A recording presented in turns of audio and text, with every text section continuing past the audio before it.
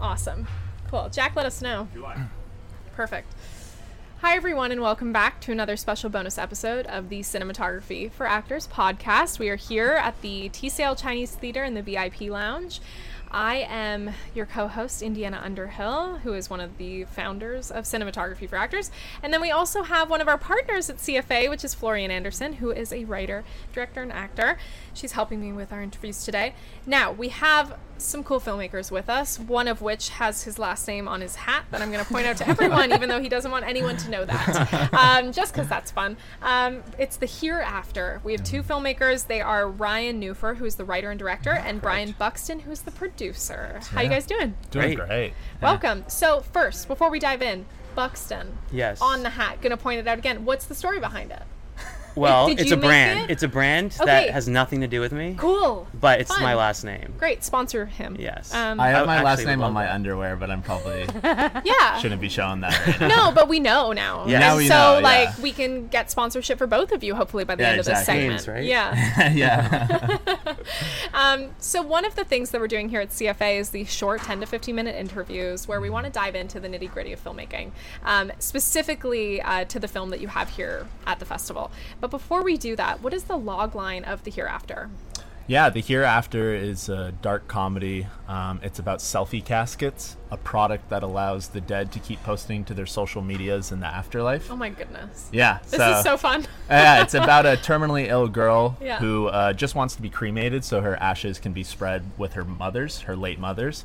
But everyone is trying to exploit her image and say, well, no, we want you in a selfie casket. You're so beautiful. Wow. We want your image around everywhere. So, yeah. What a great idea. This is so interesting to me. Thank you. How did it come about?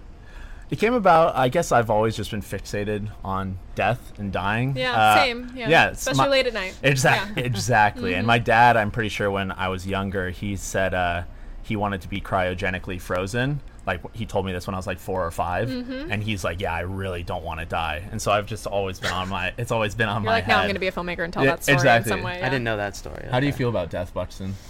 We don't need to talk about that. And so how did you guys come together to collaborate on this film? Well, we've known each other for a really long time. Okay. Probably like 11 years Yeah. almost now. So we're roommates, and I produce for my day job in post-production. So I've always wanted to kind of, see if I could dive into actual production. Right. And so he kind of showed me the script, pulled me along, and kind of helped him develop it at the beginning stages. And yeah, that was kind of it. And since we live together, it's so much easier. Yeah, to, for sure. You can just knock on my door, yell my name. Yes. Sometimes he'll just FaceTime me from his room anyways, but Yeah, exactly. yeah. I love close relationships Yeah. like that. That's a lot of fun. We're close, Yeah. We're right? pretty close. Yeah. I'd say. Yeah. He has to look over and go, right? Yeah, I Right? think so. Yeah. Reassurance. And so for the Hereafter, how did you shoot the idea of, because I'm sure you have some stuff in caskets and things like that, or is it Yeah. more the idea? How did you kind of develop the visual language of the film? Yeah, for the actual selfie casket, some people told me like, oh, let's just like save some money and build a cheap wooden casket, and like, but I wanted to get like a real feel to it, so we had a art director, Kyungjin Lee, who designed an actual selfie casket. Wow. And so we like embedded a iPad in like an actual casket, and I wanted to feel like this product could actually have been designed by like Apple or someone. Yeah. So yeah, it was important that everything felt legitimate. So yeah, and just she was great to work with, and my cinematographer Patrick Elmore, he helped me design the visual language, and I like very like cinematic looking things. So yeah. And how do you define cinematic? I really like a lot of sort of lingering shots. I don't like a film that has quick cuts. I really like to sort of hold on a shot and let it build space. So that's important to me, is that it's a lot of slow tracking and a lot of slow dollies where you just hold with the camera and the performer. Yeah, sort of... that about covers it, Yeah, right? I'd say so. Yeah. Yeah. What was the most difficult part about communicating to your cast the concept of the film? Because you have, obviously, your character is going against the norm of what everyone wants her to do in this world. When casting, how were you communicating exactly how it was going to be shot, or the types of things that they were going to be required to do for the film? Luckily, we had a great casting director, and everyone. I mean, the script is so important to me, and so I think I had everything there. I mean, it talks a lot about what we're experiencing today of just image exploitation, where like companies try to profit off of young people's images, and so I think people resonated with that, and they understood that there was subtext behind like the goofy concept. So it was important to me that it actually had an important message behind it. So luckily the actors we got really resonated with it. Kaylin Rice, who's the star, who plays Olive, is just incredible. And then we were lucky enough to get Patrick Fabian. And so our cast we were just blown away by. Wow. And then for Brian, stepping into physical production side of things, when you got the script, what were you thinking were the things in short filmmaking? You always have to have like your sacrifices, but what were the things that you're like, I know this is important and we're not sacrificing this? That's a good question. I think we ended up shooting in a airplane hangar. Okay. And we kind of just wanted to get this kind of like empty, like, but also super large, vibe for this commercial part of the film that's at the very beginning. There's an advertisement for the product.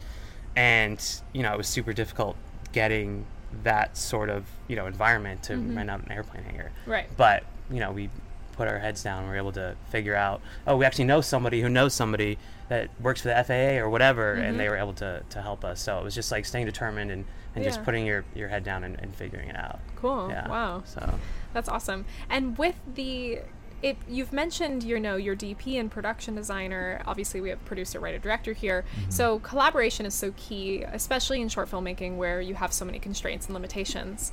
How did you go about finding your key collaborators, and what was important to you when hiring them? My DP, Patrick, I met him first day of college. Cool. And then the production designer, I just met through a referral. But on set, it was really just me, my DP, a gaffer who's been a longtime friend, a key grip, and then a sound recordist who I really trusted. Like that's always important to me, is that the crew remains pretty skeleton, because I've been on short films where you try to load too many people on, and there's too many cooks in the kitchen. And so it's so important to me, especially with short filmmaking, that everyone is focused on a singular vision. And so we were lucky enough that I vet everyone and make sure, even someone like the sound recordist who to me might just be like, just hire someone. Like it's really important that I get the right person for that, because sound is so crucial. Absolutely. So yeah, I'm very careful about who I pick to be on set. Yeah. Wow. And what was your process for post-production with your editor, for example? You mentioned you had very long shots. Did you have a clear vision of how you wanted to cut it? Yeah, absolutely. I edit all of my projects. Oh, cool. So yeah, it was something I'd been thinking about. While I'm writing the script, I'm thinking about editing already. I'm already mapping out the shots in my head. So the storyboard is always living up here. Yeah. Fantastic. And for the next project, do you already have a thought of what it's going to be, and are you guys working together on it? Yes, we're actively working on something. Just a little teaser. It's going to be about incel culture. Okay. And it's going to be about Are you going to say the actual... I mean, I could give a quick pitch. Let's do it. All right, That's fun. it's going to be about, obviously, it's a tricky one for sure. It's a bit thorny, but we obviously have an issue with mass shootings in America, and a lot of the perpetrators of such are sad and lonely males. So it's about a government program that sends female agents to the house of incels to have sex with them. Okay, great. Because let's hope that'll curb mass shootings in America if these guys aren't so sad and lonely. There you go. Yep. I mean... Yeah, why not? That's going to be great. So where are you at in the stages? Are you writing the script? Or are you Script is already done. We're just trying to find funding. So if anyone wants to throw some money at that idea, we're here. Yeah. Great. Yeah. I can't wait to watch. What is the name of it? Right now, it's All We Can Do. All We Can Do. Yeah. It really is. All we can do. Yeah. We have to wrap things up. The Hereafter is screening today in an hour at 2:30 p.m. at HollyShorts Film Festival at the TCL. If you cannot come today because we've given you last minute notice, BitPixTV.com is the virtual fest that is alongside of this one, so you can check out the Hereafter on there if you missed it here.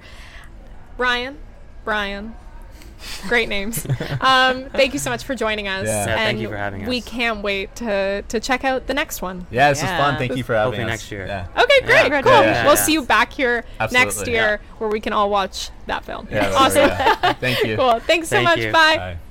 Thank you.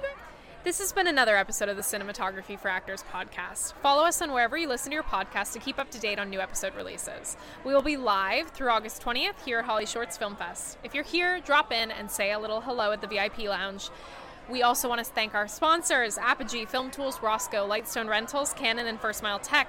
As a special gift to you listeners, we've partnered with We Make Movies to get you a discount on comprehensive production insurance packages. Use code CFA23 on your intake form for 10% off your quote by visiting wemakemovies.org/insurance. If you missed any of our live streams, you can watch all of our interviews on our YouTube channel, Cinematography for Actors. And make sure you follow us on Instagram at Cinematography for Actors. You can also catch us in a more formal setting on Monday, August 14th at Japan House for a panel discussion on the importance of bridging the gap between talent and crew. You can get 20% off of your ticket purchase by using the code HSFF2023CFA at checkout.